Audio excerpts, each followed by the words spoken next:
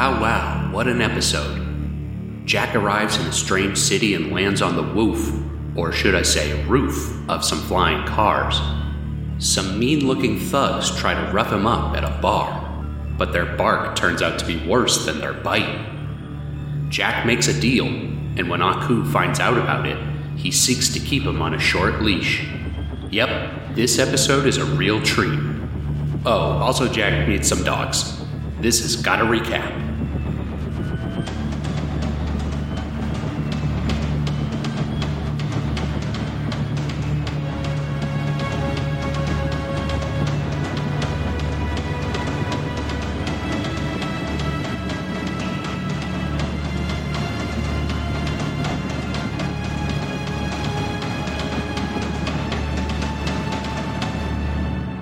All right, I'm going to workshop something with you here. Let me know. Audio thumbs up, audio thumbs down. Here we go.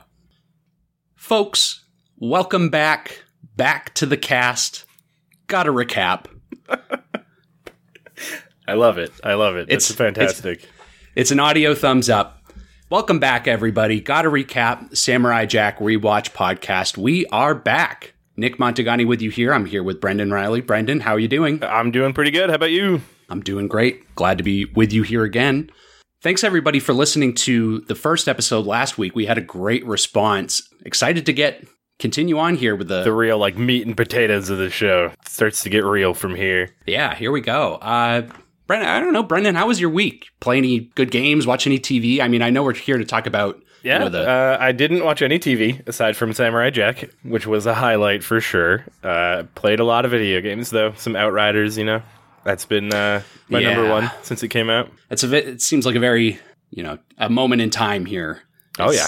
We're really trying to date the episode here so people listening in the future will know exactly when we did this. I have also been playing Outriders, which just came out. I don't know if I will continue on because it's not necessarily my type of game, but I'm having fun for now. Yeah, I can definitely see that. Haven't been watching a lot of other TV. There was a good Twitter trend going this morning. People listing their 4 favorite episodes of television of all time. I don't know if you saw that trending on Twitter. I did not, no. Did you put just 4 different episodes of Samurai Jack? Or maybe some Ed, Edd, and Eddy? Yeah, it was all 4 episodes of Ed, Edd, and Eddy where Ed has a big jawbreaker in his cheek. Oh, okay, yeah. That only happened 4 times, right? Yeah, well, it didn't actually happen that often, I don't think. It's because they always failed. Yeah, you're right. That shows how much I actually remember. Yeah, no, it was a fun Twitter trend. I started to try to think about it, and I kind of landed on, I think all 4 of the episodes that I would end up picking for that trend would probably all be from BoJack Horseman. Oh, yeah, that's a good call. I just love BoJack Horseman. Do you want to start like a sister podcast? Gotta BoJack? Why the long face? I actually haven't finished BoJack. I got to the season where I think Mr. Peanut Butter's running for mayor or something, and then their house goes underground, and that's, I think, the last episode I saw. I really got to get back to it. You got to get back. Yeah. Back to the Jack. Back to the Jack, the BoJack. We're talking about a different Jack today, of course. Mm-hmm. So, let's dive into it. We are going to be talking episode 2 of Samurai Jack. Might be worth mentioning here. I think we touched on this a little bit last week, but I just want to, in case anybody's interested in watching along with us, which I really hope you would be. Otherwise, kind of, what are you doing? I just wanted to point out the full series of Samurai Jack is currently streaming on HBO Max. That's where I have been watching it. They've got the first 4 seasons and then the final season from Adult Swim. So it's all on there. And I know last week, Brendan, you did mention you've been watching on the Blu-ray set. Yes, I got the box set, which has all 5 seasons. Every box has some really great art from the show on it. They're not all like labeled as a Samurai Jack on the front, so they're pretty nice. I think that was probably about, $60, I think I said before. And I found it at Walmart, but I'm sure you could find it any number of places. I had been considering getting it for a while before HBO Max did launch and all the episodes are on there. The box art is super cool. Some episodes on there, we were already talking about it, some episodes depicted on the box art that you don't necessarily remember, and I'm very excited to get into those. Yep. Every season, I think they picked 1 episode from the season and took like a shot from that. And there are a few that were very confusing to me. I was like, I don't know what is going on in this one. Yeah, we'll get to those. We got a little ways to go, but first we got to get through episode 2 here. Are you ready to get into the recap? I'm ready. All right, let's do this. Watch it. Episode 2 of Samurai Jack, titled The Samurai Called Jack. So we're getting right into it. Debuted August 10th, 2001. Like we talked about last week, it was part of the opening movie, which was the first 3 episodes of Samurai Jack combined into one. So same day, August 10th, 2001.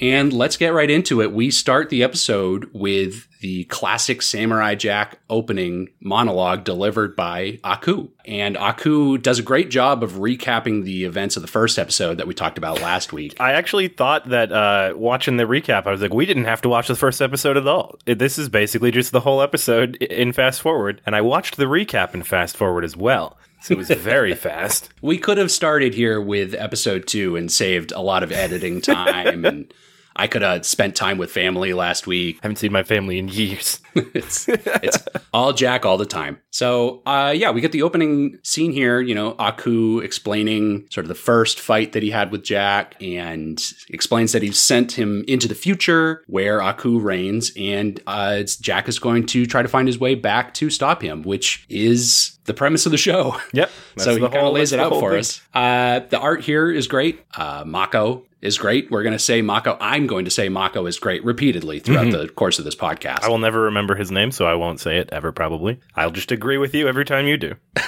Yes, he is. Aku will suffice. Yeah. Yeah, and then the opening theme music, Will I Am, the dulcet tones back at it again. Did you know that the theme song for the 5th season on Adult Swim was performed by Apple D-App? I did not. I can't remember the theme song for the 5th season, other than Jack saying not it true. slowly. Oh, you lied. It's not a true fact that I just gave you. You lied to me. I don't know if I can ever trust you again. I hope that wherever he is, Apple D-App is doing well. I'm not sure who that is. It's fine. We're moving on. And we will never speak of the intro again. Wink.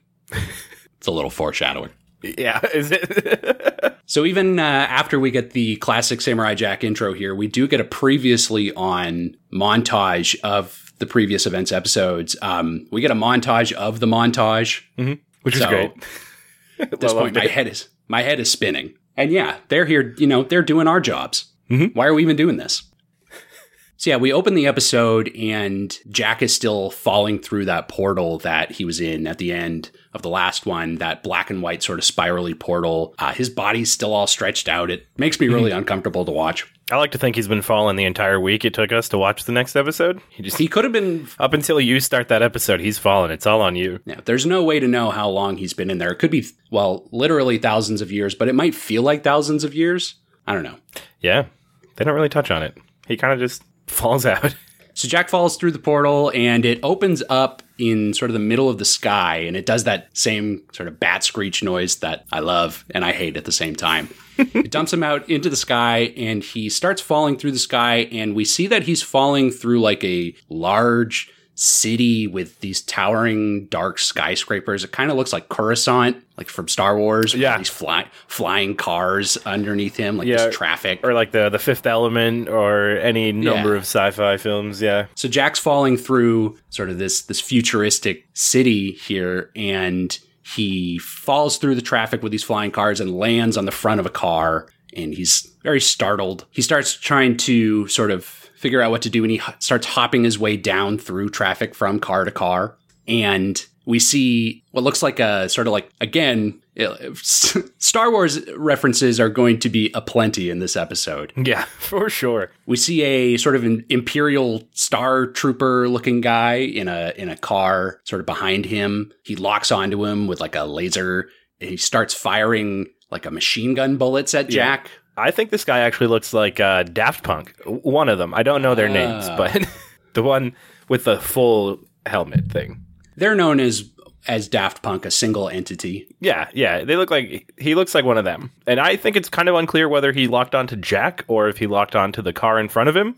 I don't really know if Jack is just getting into the middle of something that's already going on. This is true. Jack might have sort of wandered into unfriendly territory here, not by his own accord, but... Yeah, he just happened onto the current chase scene that's going on in the city. Well, whatever the case, Jack is very much literally in the line of fire. The machine gun starts shooting at him. It tears up like his clothes, and it grazes his cheek. Mm-hmm. Like a bullet sort of grazes past his face, which is kind of weird. And then, of course, Jack has a first badass moment of the episode, he sort of jumps from this car that he's on onto the car that's firing at him. And in one slice of his sword, he cuts off the whole front end of the car. Yeah, he does. Just slices straight through it all the way down. It just slides off. I'm kind of a sucker for like a blade, like in other fiction where a blade can just cut through like something that we perceive to be like a extremely solid object. Yeah. I wonder if this was the inspiration for Metal Gear Revengeance. I can see it. Yeah. So he cuts the front end of this car and then starts hopping his way back down again through the cars and lands on the ground and does like a cool pose, and the car falls behind him and explodes. And of course, he's the cool guy not looking at the explosion. Oh yeah, he can't. He never would. He's way too cool for that. Much cooler than us, certainly. So he lands on the ground, and we see that he's in like this giant ravine, like this giant pit that's kind of full of trash and debris. Mm-hmm. Looks like there's a bunch of like crashed cars down in there. Right. From all those samurais landing on the cars and cutting their front end off. That's where... Yeah, happens all the time. This is where it ends up. He's standing in this ravine, and the ground starts to shake. This large tank, like a crusher with these big spiked wheels, like this big tank starts rolling towards him slowly, and he kind of panics and looks left and looks right. And what he does is he jumps up and he climbs up on the underside of this tank and starts sort of doing like a spider monkey through it and grabs onto one of the spikes that's on the wheels and lifts himself up, and it sort of slowly brings him up to the outside of the ravine, like street level safety. Yeah. Right. That to me, it looks like that thing is supposed to be some sort of like cleaner or crusher. Like it's supposed to get rid of all the debris in that like gutter that they're in. But it's got wheels that barely cover any of the ground. Yes. So any of the trash that's in the middle of the ravine is going to be completely fine. I had the same thought that, Jack has a little panic here. If he had just stood exactly where he was, yeah, it never would have touched him. There would have been no harm. It was a non-threat. So he rides up on this tire out of the ravine, and there's these just three fucking weirdos. These hooligans. There's three weird dudes standing there, and the crusher kind of rides away, and it gets silent, and they're kind of staring at each other for a moment. And these three dudes, all right, so let's describe them here. Mm-hmm. There's a guy who's like a pinkish purple color, who's wearing a belly shirt and has terrible posture. Yep. Curly boy. That's another Phil LaMarr character in this episode. Some would say Phil LaMarr's greatest character. Yeah, probably. Next to him, we've got the green guy, right? With he's got a lava lamp for a hat. Yep, there's a tall, gangly green guy wearing a lava lamp sort of over his eyes. Yeah, it's like a bucket cap, but with a lava lamp sticking at the top of it. He looks like a total idiot. And then between them, there's a short, bald, blue guy who looks like he might have been like the most successful hip-hop producer from the early 2000s. Mm-hmm. Yeah, he definitely does. And he talks like it, too. I actually have a little surprise for you. I went on the Samurai Jack wiki and looked at the names of these characters. I don't know where they're pulling these from, but there are names for these three characters. Would you care to... We can make this brief. Would you care to take a guess at what you think these gentlemen's names might be? I have no idea what they could be. I'm going to go ahead and say that the little blue one with the sunglasses is Steven. The big tall green guy is Mark, and the orange guy is Gendry.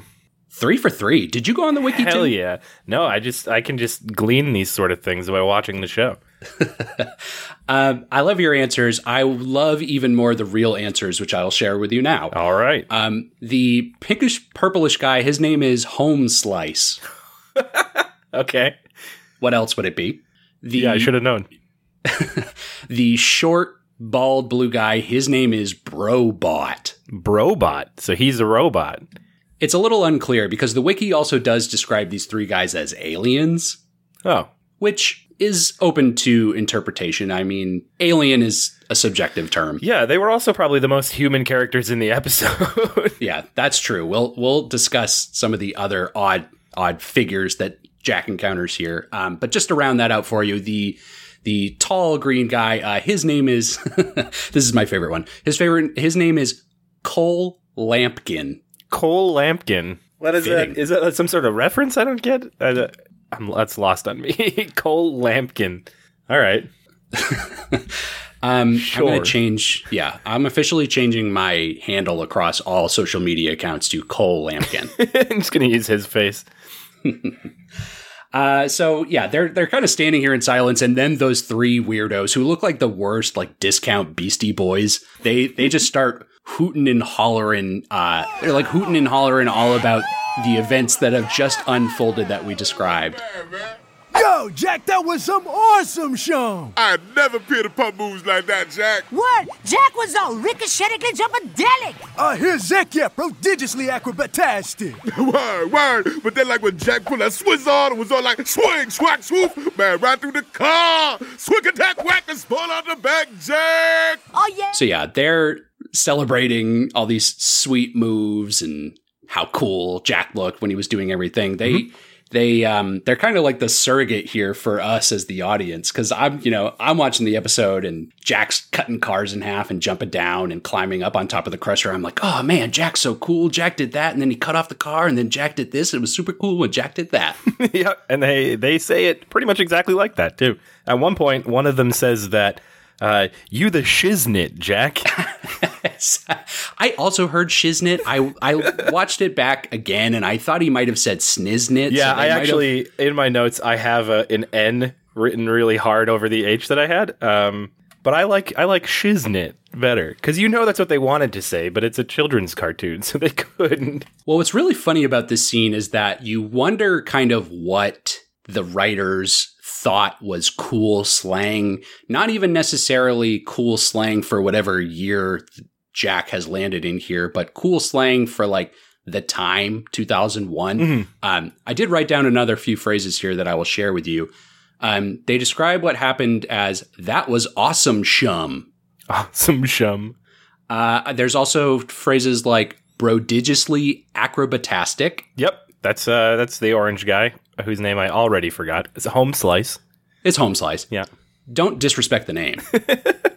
Cole Lampkin says, eat that, flunky crunker. What's that even mean? Who's he talking to, Jack? I don't know. He's talking to the flunky crunker. Yeah, sounds like he's trash talking somebody, but who knows?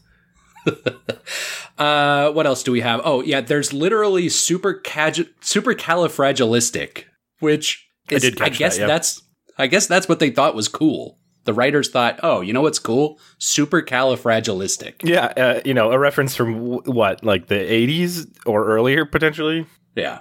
In the year 3000 BA. These dudes are just wild. Mm-hmm. Oh, I think it's also worth noting that they actually are the first characters in the show to call him Jack. They just keep throwing it out there, like, oh, did you see that? Jack was doing flips and yeah. So this is the origin story of Jack proper. Yeah, and after they're all done, Jack he has got like a puzzled look on his face, and all he just says back is "thank you." Yeah, which I thought was hilarious. He asks where he is, and they tell him he's in the gutter level of the central hub in Sector D. Mm-hmm. Which they describe as the worst spaceport on Earth. So he is still on Earth. Yeah, and the only thing that he really seems confused about that is Central Hub. It's the only thing he really picks out and has a problem with. Oh, Earth? Earth, I understand. Wait a minute. They've got central hubs here now? How many hubs do they have in this place? Can't wrap my mind around this. Yeah, Jack is confused. He says to them, what's going on here? I must speak with your king. And they just start cracking up because they think that's hilarious. Yeah, they lose it. Home Slice, as we know him, says to Jack, you don't see Aku. Aku sees you. Yeah. And then it's great because we zoom out from this scene and we see this gigantic billboard video screen that is just a video of Aku He's eating a sandwich. Eating a sandwich. I'm still confused about this billboard. Is he selling the sandwich? Or is it just like Aku just likes to have pictures of him doing random daily things? Like, is there one of him brushing his teeth somewhere? I have these same questions. I don't know if this is an Aku branded sandwich, or if Aku is maybe just like, hey, I'm watching you, but also, I got to live Aku life and do, the things that Aku does, which is apparently eating sandwiches, because this is not the last time we'll see the sandwich billboard. No, it's not. The Shogun of Sorrow really loves sandwiches. And Shogun of Sorrow, so they actually do refer to Aku in the same nicknames that we've heard in the first episode. So it's good to know that, times have changed, but the man has not. Yeah, I would have thought that at this point he might actually have some more. Like his list would have gotten longer, and it takes like 10 minutes to say his full title. Why mess with the classics, baby? Yeah. Luckily, it's still the same 3, I think. I like one other billboard that's in this screen. It just is Aku drinking a soda, and on the soda it says "Drink Aku." So it looks like this is officially Aku branded soda. Aku branded soda. Yeah. The only other one I noticed is just Aku smiling with a light bulb above his head. He says that one's, I think, the least clear about what it is. He's just a very Aku's got great ideas, guy. And he wants you to know that he's always thinking for you. Yeah, so Jack is sort of freaking out as he realizes Aku is still in power here. He starts like trembling, and there's sweat kind of dripping off his head. He says like, how could this have happened? And they just say it's just always been that way, which is interesting because of course we know that it hasn't always been that way, at least in Jack's perspective. But he's still freaking out. They suggest to him, hey, maybe you should go get a drink at this bar that's directly behind us. Conveniently, right where you landed. Just fortunate. I just wanted to note that Brobot refers to the bar as that joint is the Biz Up. Yep. I don't understand anything that guy says. He has like a whole spiel at one point, and I couldn't pick out a single thing. It was hard to sort of write down those phrases that I'd given you earlier. I had to rewatch that scene many, many, many times. I believe it. So yeah, Jack walks over to this door and knocks on it, and 3 sets of eyes kind of answer. There's like little slits in the door that open up, and 3 different sets of eyes. Yeah, like an almost Wizard of Oz kind of thing. Right.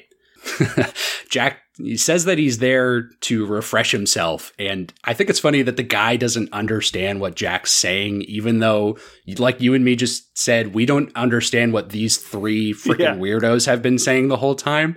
And the guy just says, Jack just wants a drink. And he's like, oh, well, why didn't you say so? Yeah, I think, though, when they pointed out the bar to him, before that, they say, Jack looks like he could use some liquid refreshment. Yeah. So, like, that's not an unused term on this planet, or, well, in this city. He almost says the exact same thing back to this doorman. And I just think it's hilarious that, this is the part that's unclear. Yeah. So, yeah, the door opens up, and as soon as the door opens up, there's like a blinding white light pouring out of it, and then our ears are just bombarded with this pounding techno music. Literally, Jack's ears are pounding with it. He can't take it. He like covers his ears. It's so loud. He walks into the bar and sort of looks up, and it's just full of all these weird aliens, and he's shocked. He doesn't know what to think about what he's seeing. He stares at this table, and there's a huge sort of like lizard crocodile guy staring back at them. They lock eyes. The lizard guy gets pissed and sort of says, what are you looking at? And slams Jack across the room. And Jack slams his back into, there's like a go-go dancer cage that's right behind him. He sort of crashes into it. Yeah, we see these all over the club. They're like hanging from the ceiling. There seem to be many, many go-go dancers here. Right. So yeah, Jack, he sort of gathers his composure and looks up, and he sees, standing next to this lizard guy, there's all these aliens with like multiple eyes or like eye stalks growing out of them. And there's one guy who's wearing like a zoot suit hat, which I thought was really funny. Yeah. Just another sign of what the writers thought was hip in the time of 2001. Yeah, Zoot Suit Riot, man. That was huge. It was huge. Man, I wish it would come back. Yeah. We need some Lou Bega in these trying times. And he sees, we see all these go-go dancers and like suspended orbs in the air. I just think it's funny. He's slammed into this go-go cage behind him, and the girl is dancing and striking all these poses, and she grabs her hair, her bangs, which are covering her face, and she parts her hair, and she's got 3 eyes. Mm-hmm. It looked like she was doing it to scare Jack. Well, yeah. I thought this was a hilarious moment because it's like, hey, like, you think I'm sexy doing all these fun dances, and it's like, gotcha. Wait till he finds out about the shells. I just thought that was a hilarious, like, spooky, like, boo, surprise, I got 3 eyes. Jack, he kneels before the lizard guy, and he says sorry. Sorry for staring. He didn't mean to stare. And the lizard guy, in a sort of like a weird robotic-y kind of voice, says back to him, no, human, it is not that easy. And he pulls out like this extendable, spiky weapon sword thing. Looks very impractical. Right. And then we get the classic sort of scene here where we know that this guy's going to get fucked up, but he doesn't know that he's going to get fucked up. Mm-hmm. He thinks he's in control here. Right. Jack says to him, I don't want any harm. And the lizard guy starts laughing and he's like, hey, I'm not the one who's got to worry about it. You're the one who's got to worry about it, which is famous last words over and over again. Mm-hmm. The lizard guy launches at him and Jack jumps up in the air and in slow motion cuts his arm off. It's got a very sort of Mos Eisley Cantina Obi-Wan Kenobi cutting off Ponda Baba's arm. He basically just kind of like went up to him and said, I don't like you, samurai. There's definitely a lot of Star Wars references in this episode, which were some of them a little more subtle, some of them very out in the open. Mm-hmm. I don't know. This one seems very much. Yeah. This one falls into the category of, oh yeah, I see what they're doing. Down to him cutting off his arm. Yeah, he cuts off his arm, which of course is a robotic arm, and he had the robotic voice. So again, he's only killing robots, so it's okay. It's okay. We hate them. We see that there are like a dozen identical lizard men. Yeah, they all look exactly like him, which has to be just a clever like budgeting technique for a cartoon. It's like, We've already got him getting his hand cut off. We'll just make 17 more of him. Yeah, so these identical guys, they jump up and they surround Jack. And the DJ in this bar, we cut to the DJ and he like slams a button on his station and the beat sort of subtly changes and we get like a silhouette of all these people standing on a dance floor kind of just rhythmically gyrating their hips in sync. Yep. Which is great. Is that what clubs are really like? Yeah, no, it's exactly like that. Everybody knows the moves. Everybody kind of stands perfectly still except for the rhythmic hip back and forth. Yeah, okay. Nope, spot on. It's been a number of years since I've been to the clubs, but I don't recall rhythmically sort of gyrating my hips. I just recall sitting in the corner and wishing that I wasn't there. Yeah, they call the dance tipsy, and everybody in the club gets tipsy. Oh, everybody's got to do it. Yeah, you've heard that song. That's what it's about. So things are becoming very clear to me. Is that an Apple D app joint? I don't know who that is. I feel like you made that up. No, I only made up whatever thing I lied to you about earlier. Oh, it was Apple. It was that. Same person. Yeah. I'll never tell. We have to look it up after this now. Yeah, these guys surround Jack, and they're about to launch into battle, and we fade to commercial. And it fades back, and we're looking at a different lizard man's face. It's more like a dinosaur man. Mm-hmm. He's just sitting, sipping a drink through a straw. And we see that he's sitting in a booth with 3 dogs that are wearing like old-timey adventurer hats. Yeah. Yep. One of the dogs says to this lizard guy who's sipping the drink, he says, "Will you help us?" And the lizard guy grabs him and sort of shouts something in his face in an alien language and storms off. One of the other dogs, who's a Scottish Terrier who has a Scottish accent, of course. Of course. He translates what he says and basically says, no, he won't help us and thinks you're an idiot. He also said you're ugly and stupid. So they're looking for someone to do a job for them here. And they look up and they see Jack is fighting these lizards and they say, hey, well, what about him? And we cut back to the fight and Jack is like hacking off more of these arms and they start shooting like rockets out of their robotic fingertips at him. Mm-hmm. Yeah, Jack for a little while here is getting finger blasted. In my ideal Samurai Jack, that's what would happen. Oh God, I got to collect myself after that. I need a shower.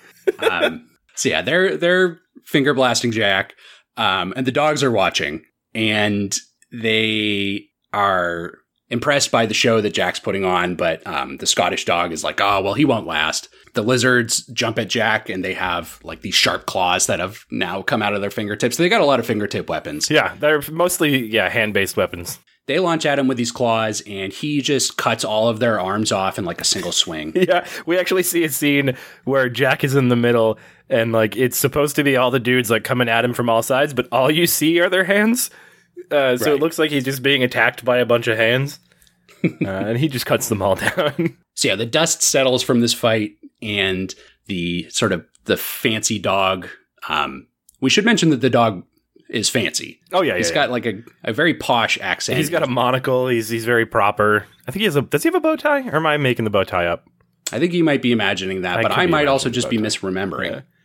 I could just want him to have a bow tie. We should all want the same. Yeah.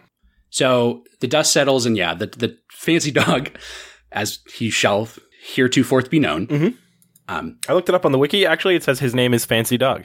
Oh, got it. Is his name Homeslice the Fancy Dog? Homeslice, yeah. He's Homeslice's best friend. Homeslice and Fancy Dog is the spinoff to Samurai Jack. Oh my goodness. Yeah. Too many years in the making. They got to start releasing those episodes. What an odd couple. So yeah, he walks over and he's going to invite Jack into the booth, and he sort of tugs on Jack's gi. He's like, hey, down here. And Jack turns around and faces him, and the dog starts to introduce himself. And Jack just goes, oh, talking demon dogs. Yep. And the dog goes, good heavens, where? Yeah, Jack is rightly surprised here, I think, though. Yeah, understandable. He sort of accuses the dog, of being an agent of Aku and is about to strike him down. And the dog's like, whoa, hey, wait a minute. I am certainly not affiliated with Aku here. And Jack says, but you can talk. This is not right. Why can you talk? And the dog says, yeah, of course I can talk. And then there's kind of like an awkward pause, and he says, you're not from around here, are you? Yeah. Yeah, so he invites him over to the booth, and we cut back into this green booth where they're all sitting in silence, Jack and these three dogs. Jack looks over at the Scottish dog, which is kind of just sitting there silently. His eyes kind of like slowly creep over towards that dog, and then his eyes creep back to the other side, and he locks eyes with this like bloodhound dog, like this droopy dog that's looking at him.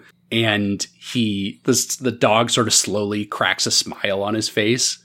Like a smile sort of slowly creeps onto his face. And we cut back to Jack, and Jack sort of slowly starts to smile back at him. This little awkward little smirk. Yeah. It's like this little moment. It actually really kind of was evocative of like Cartoon Network at the time, even like Dexter's Lab, like that exact moment, like had very Dexter's Lab vibes for me. And I haven't even watched Dexter's Lab in like 20 years. And that definitely was a moment that was like, oh yeah, this is something that they used to do on Cartoon Network. Mm-hmm. Just subtle like nonverbal communication between characters. Right. So yeah, they're sitting here in silence until the same three-eyed lady shows up and has brought them drinks. The dogs are all drinking cocktails that look like they're from Disney World. Mm-hmm. And Jack's got like a stein that has a clam in it that's got eyeballs that blink. Yeah, well, it looks like the shell of the clam is what blinks, and the eyeballs are just inside of it. It's like a Pokemon almost. It doesn't look refreshing. No, not at all. I don't want something living in my drink, if that's all right. One of them just looks like he's got a ring of pineapple on it. Looks delicious. Yeah, no, the other ones look like great, delicious, fruity cocktails that the dogs just start slurping up with their tongues. Mm-hmm, as dogs do, yeah. Yeah, we get some great dog content in this scene.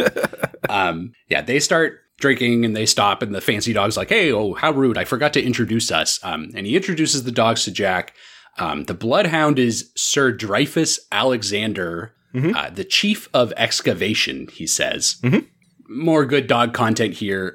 Sir Dreyfus Alexander, he's got drool dripping down his face, and he shakes his head to get it off, and it splashes all over everybody. Mm-hmm. He's a good dog. And that really pisses off our next guest.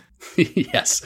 The Scottish Terrier, who, of course, is named Angus McDuffie. Mm-hmm. You know, a Scottish Terrier. So, yes. So covering all the bases. It's a little on the nose, but he is the artifact aficionado. And then the fancy dog introduces himself as Sir Colin Bartholomew Montgomery Rothschild III, or Rothy for short, he says. And he thinks that his own name is hilarious, and he starts laughing. Even he's in on the joke. I wonder if he just made it up, like on the spot. He's just like, I bet we can convince this nerd that my name is ridiculously long. Or maybe the joke is that his nickname is not really Rothy, and he thinks it's hilarious that he's fooled Jack. Yeah, well, actually, I think we did hear when he went out to meet Jack, one of them says, I think he calls him Rothy, but I think he tells him to be careful or something. That sounds about right. Or it could have been the Scottish dog, and he says something like, "You're not gonna do it," some garbage like that. So yeah, Jack is kind of confused by this whole situation, rightly so. I'm very confused. Your world is new to me. What has happened? No. Quite all right. Since the beginning of history, the immortal Aku has ruthlessly ruled the Earth, plundering its resources as he sees fit. But it was still not enough. He opened his ports to the galaxy so that he might take the riches of other worlds as well. Since then, his otherworldly business affairs have drawn scads of brutish criminals, mindless stooges, and questionable mercenaries to our pitiable planet, making the Earth topsy-turvy, if I do say so myself. We kind of get like a little scene of these rough-looking aliens walking around outside, like in the club outside of their pod. I want to know what these dudes are up to. Yeah, it seems like a whole nother side story we could go into. Yeah, so he gives them this big explanation, and Jack is just surprised that there are other worlds beyond the stars. Yep. He says he's from Earth, but obviously it's different than what he remembers. He explains that, from his time, he says chariots did not fly and dogs did not speak in human tongue. And then I love this part because it cuts back to the three dogs staring back at him, and they're incredulous that he's said this. And in unison, they say back to him, "What do you mean?" Which is great. Great gag. And yeah, Jack sort of explains more about the time that he's from, and they say, well, if that's true, he'd have to be thousands of years old. And Rothy actually pulls out like a little radar satellite. A little pocket carbon dater. Right. He sticks it over his nose and starts smelling Jack. So it's more good dog content here. Starts smelling him, and there's like a little radar that says 25 BA. Mm-hmm. And he says, oh, he's from 25 BA, 25 years before Aku enslaved the Earth. So now it's kind of like, well, now they do know that there was a time that Aku did enslave the Earth. Mm-hmm. But I don't know. It's a little inconsistent, yeah. My canon here is getting mixed up. Well, maybe when they say it's always been this way, they just mean as long as they've been alive. Because if it is thousands of years later, these dogs have probably only been alive for like 7 years at most at this point. Right. So yeah, Jack sort of figures out what has happened to him here when Aku sent him through the portal, and then he kind of just lays out the whole plot of the entire series for us. Yeah, he figures it out real easy here. He's right on the ball. He says, oh, okay, so I'm on Earth, but I've been sent into the future. And the dogs are like, yep, that's right. That's exactly what happened to you. Sounds legit. I have to, I got to find a way back to my own time to stop Aku from doing this. And they're like, yeah, you totally do. So again, kind of like those weirdos were before, now the dogs are kind of the surrogate for us being like, yep, this is exactly what you should do, Jack. This is kind of the point of the show. So yeah, he's kind of laying it all out, and we see that same three-eyed lady is eavesdropping on their conversation, and they cut back to inside of the booth, and Rothy explains sort of what they're doing there. They're archaeologists who have been digging up relics of ancient dogs. And one day they were digging and they dug up a bunch of rare jewels that Aku found out about. And it turns out that they're a power source for Aku. So he has enslaved these dogs to dig up the jewels for them. The whole reason that they're here at this bar is they need Jack to free them so they can continue to discover their history. Jack thinks about it for a moment here and agrees to help them. And they step out of the pod. They're about to leave. And Rothy asks Jack, oh, by the way, we never got your name. And we see Jack kind of think about it for a minute here. And there's like a little montage back to these guys calling him Jack. It's just rapid fire Jacks. Jack. Yeah. And Jack, he kind of looks into the distance and then he says, they call me Jack. Which is just fantastic. What a dramatic line. Yeah. He's got like a silent moment where he's just standing triumphantly after that. And then the dog's like, yeah, okay, Jack, that's great. Let's go. What an interesting name. And actually, I have a surprise for you here, Brendan. I have a little game for us to play. Ooh. Yes. I have a game, and it's America's favorite game. Everybody knows it. So let's all say the name of it all together now. They don't know Jack. Yeah, that's the one. I did know that one.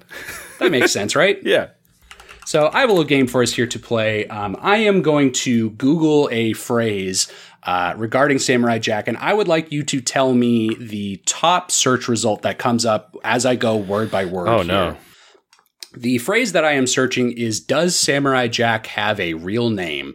And I want you to tell me what the top search result is as I go down the list of words here. You and me sort of know how internet caches work and how Google search histories are tailored to sort of the person working in the browser. I'm working in a fresh browser here. I've actually opened up a Microsoft Edge window, so things are getting crazy. We're really trying to make this scientific here. Okay. So you'll start typing, and every word you add, I'm going to try to guess what the suggested text is. Yep, you're going to guess what the suggested and seemingly top search result is for each word. Are you ready? Remember, the phrase is, boy. Does Samurai Jack have a real name? Mm-hmm. Okay. I have typed the word does. Does my dog need a jacket? I'm so sorry to say that the top search result for the word does was, does FedEx deliver on Sundays? I should have known that. Followed by, does USPS or does UPS deliver on Sundays? Oh, okay. All right, hold on. I gotta rethink my approach here. Things are going to change rapidly here because the very next word is samurai. Does samurai armor protect you from arrows? That is a great guess. I'm so sorry to say that is not right. The top search result here is, does samurai have positionals? What? I'm so upset.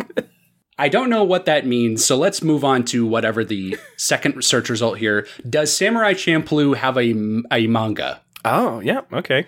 I don't know the answer to this. We don't could find either. out, but we simply must move on. Mm-hmm. You guys can email us. You tell us if there's a Samurai Champloo manga. Okay. Does Samurai Jack have an ending? Ooh.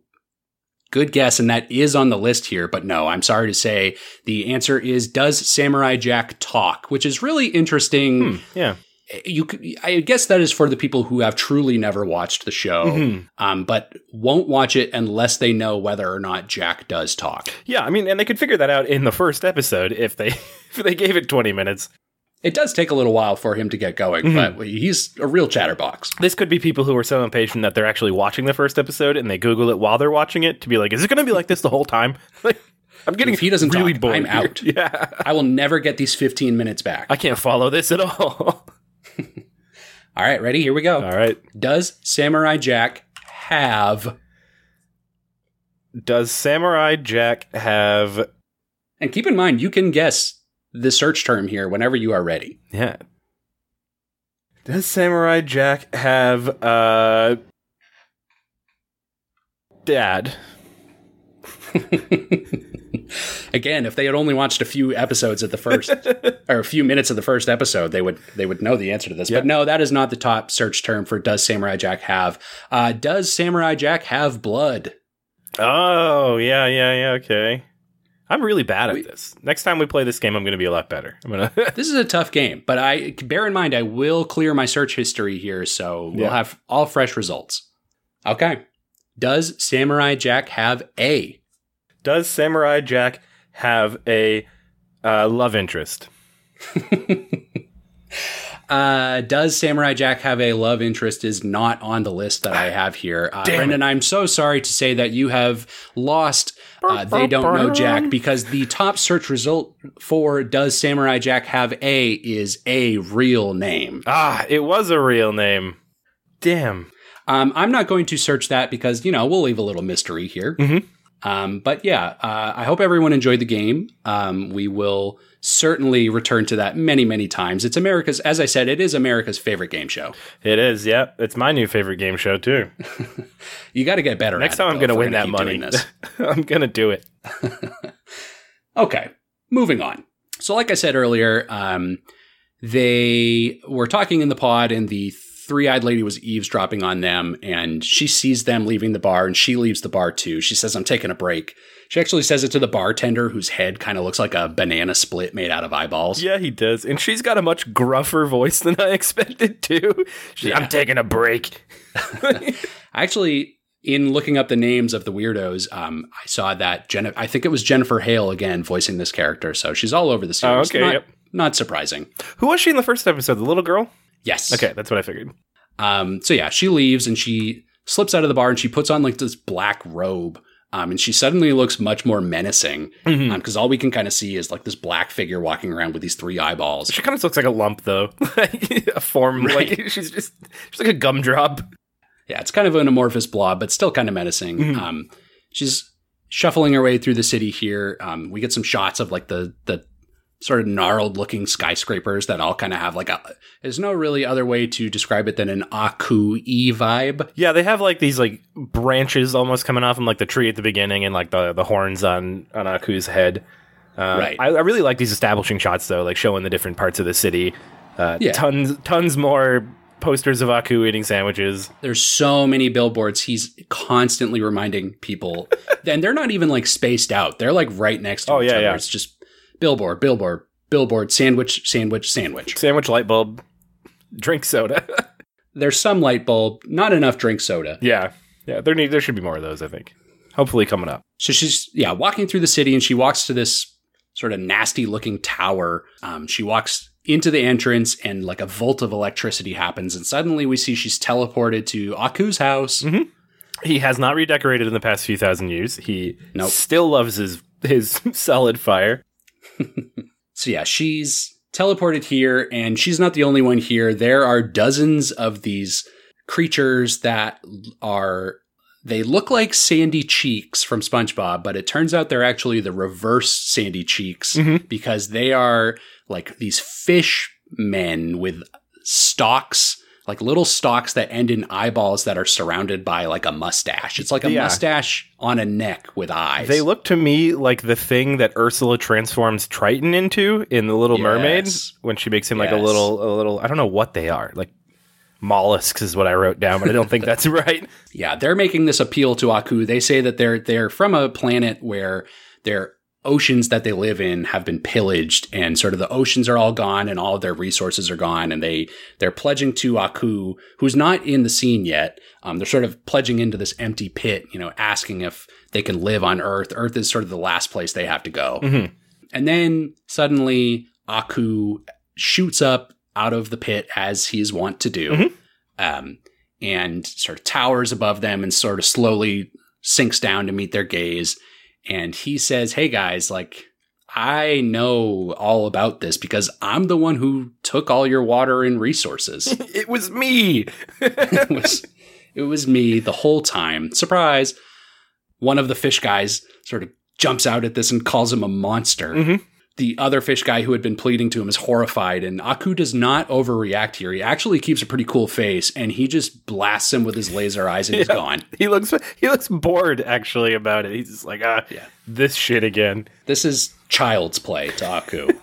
Yeah, he obliterates him with his laser eyes, but he says to him, oh, don't worry, the boy will return. He will learn proper respect for Aku in the pit of hate. Sounds like a delightful place. So I love the idea that Aku doesn't need to kill people. He just needs to teach them to respect him. Mm-hmm. In part of that, he tells these creatures that, yeah, you can live here on Earth in the oceans of Aku, he calls them, but the stipulation is you will have to build a statue of me, one statue every month that will rise from the ocean and sort of remind everybody who's the boss. Mm-hmm. So he's not vain or anything. No, and he's a very humble guy. He's caring and forgiving. He's a generous god. I mean, my goodness, they had nowhere else to turn. Yeah. So they shuffle out of the room. He sends them away. And the three-eyed lady, she's been watching this the whole time. Mm-hmm. She walks up to him and says, I have great news. She tells Aku that a powerful warrior has sort of appeared and plans to free the dogs from their slavery. And Aku's stunned. He can't believe this. He says, who would dare? Yeah. And he opens up a panel of flames that are in the wall here. He like sort of splits open a panel, and we see like Aku's TV. Yeah, his flat screen, his hideaway flat screen. Yeah, we see Aku's TV here, and he's watching the dogs getting into a rocket ship, but with them is Jack, and Jack sort of turns to face the camera, and Aku sees him, and he's shocked. He's like stunned for a moment. And then he gets like this smirk on his face, like the "you love Krabby Patties, don't you, Squidward" He does, smirk. yeah, he does.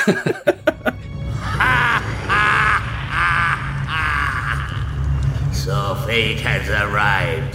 Many years have gone since that day. And now, my formidable foe, you will pay for my pain in the past with your pain in the future.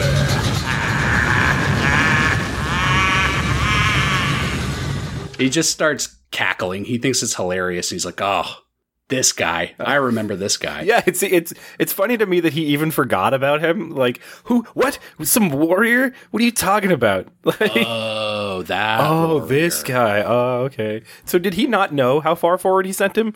Yeah, I thought that was interesting too. Like he just flung him like in the moment. Like, I just got to get this guy out of Yeah. here. I'm going to send him into the future. Wherever he lands, we'll deal with it then. Because I would have thought he would have had a plan. Like, I'll send him way far so I know exactly when he'll show up. But that is not the case. And after he says this, we cut down into the pit below him, and we see these bugs, like these black-looking bug beetle things, start God, crawling out of the tower. Just so many of them. It's legitimately terrifying. Yeah.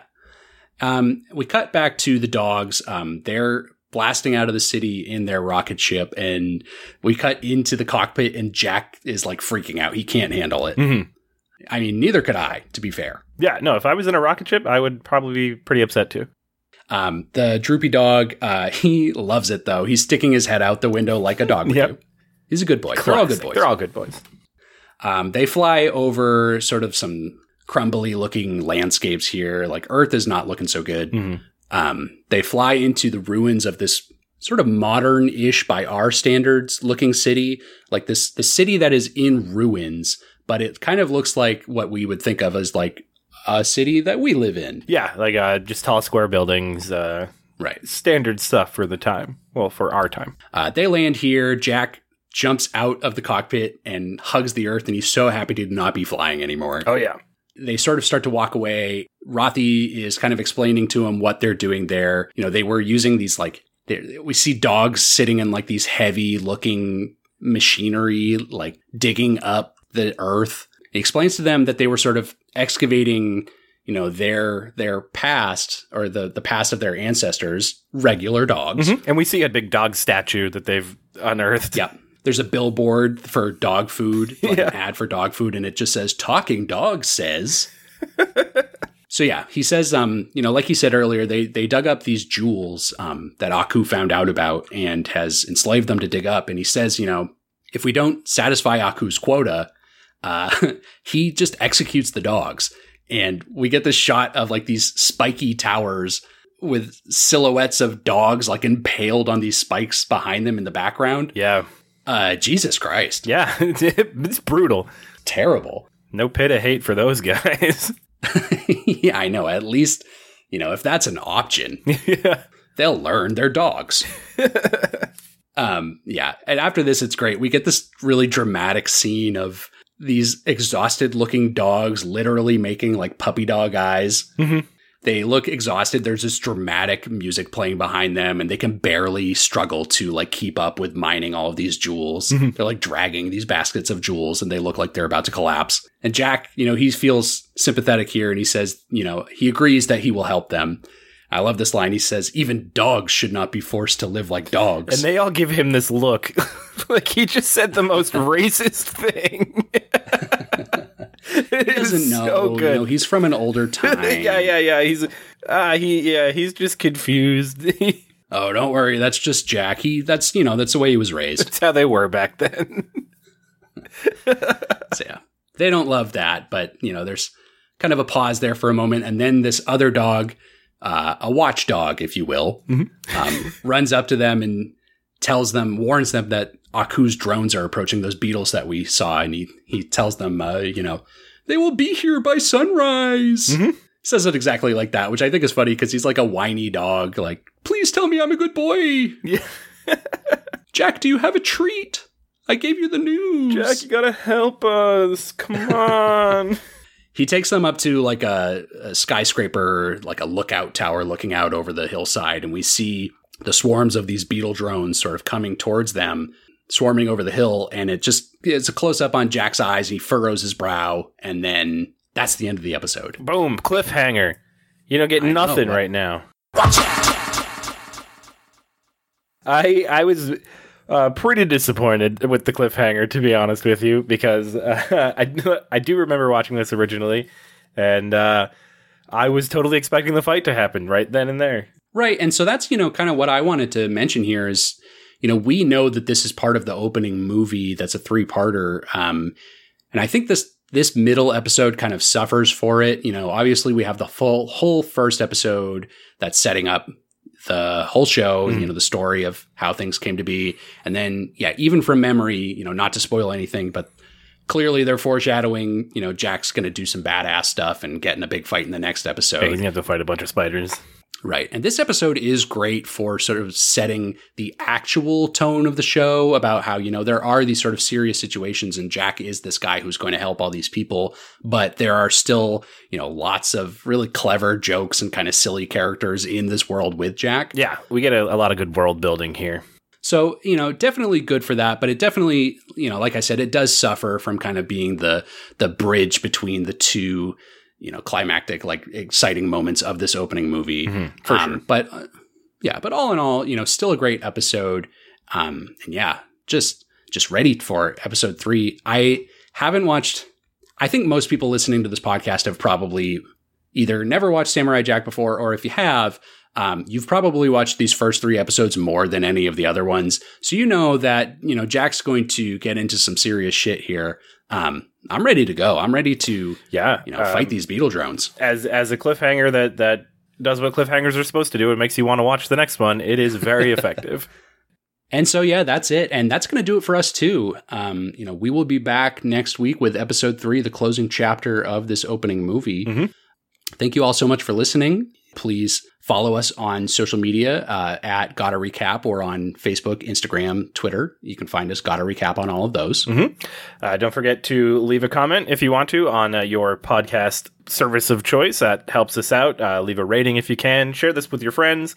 We're really trying to reach as many people as we can for all of you as well. Yeah, thanks. And you can reach us at gottarecap@gmail.com. If you have a question or comment about the show, we may read it on a future episode. Yep. I really want to know about that Samurai Champloo manga, so please get on that. I don't have the time to Google, but I do have the time to read your emails. Yeah. And that is going to do it for us here. Got to work on an outro here. I don't know. Do you want to workshop this live on the air? Yeah, let's do it. Yeah. Why not? All right, here we go. All right, so for Brendan Riley, this is Nick Montagani. Y'all come back, Jack. For Nick Montagani, this is Brendan Riley. I don't really understand what's going on in this, but we'll see you next time, and we love you. That's fitting. Platonically. We'll work on that. Yeah, we'll get it hammered out. Maybe by episode 40, we'll have a really good outro. Goodbye. Goodbye.